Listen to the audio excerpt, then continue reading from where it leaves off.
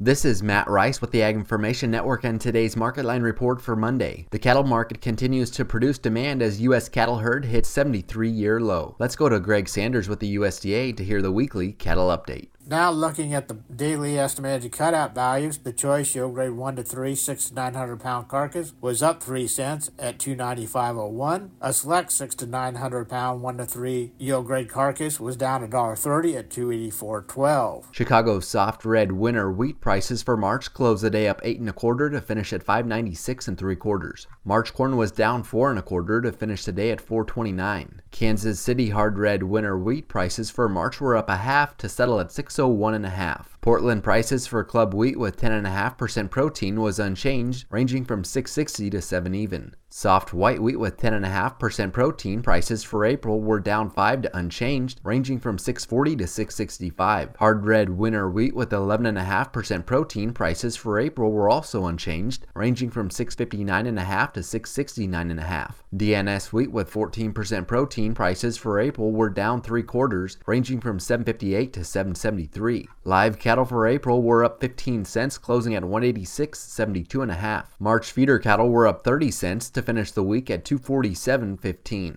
March Class 3 milk was down 21 cents to settle at 16.98. Thanks for listening to the Market Line Report. This is Matt Rice.